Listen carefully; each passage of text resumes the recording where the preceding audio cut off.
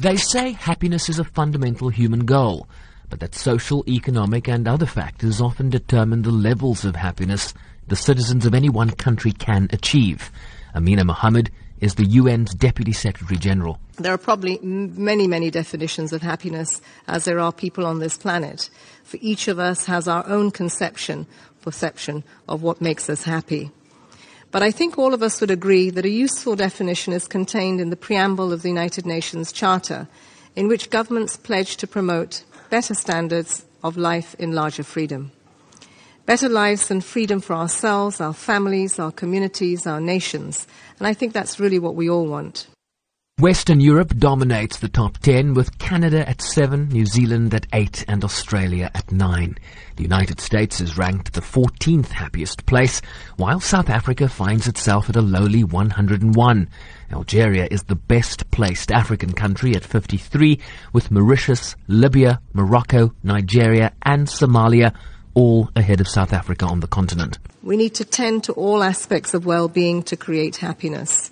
And that is why GDP alone is no way to gauge the happiness and well-being of a nation. It is why the SDGs stress that we must leave no one behind, and we must reach those that are most in need first. Our societies cannot be happy while the vulnerable and marginalized continue to suffer, nor can we be sustainably happy while the environment declines. That is why the SDGs place equal weight on social, economic, and environmental development.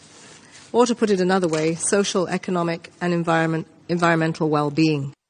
Countries were not just scored on GDP per capita, but on several key factors, such as life expectancy of individuals, social support, for example, having someone to rely on during times of hardship, trust as it relates to corruption in government and business, and freedoms, human rights, and so on. The struggle against extreme poverty displays... Minister of State for Happiness from the United Arab Emirates, Aoud Al-Rumi, believes that with the rise of unemployment, social ills and conflicts, striving for happiness becomes increasingly important. This is especially true in our region, where conflict, instability and intolerance are on the rise, taking their toll on human welfare and growth.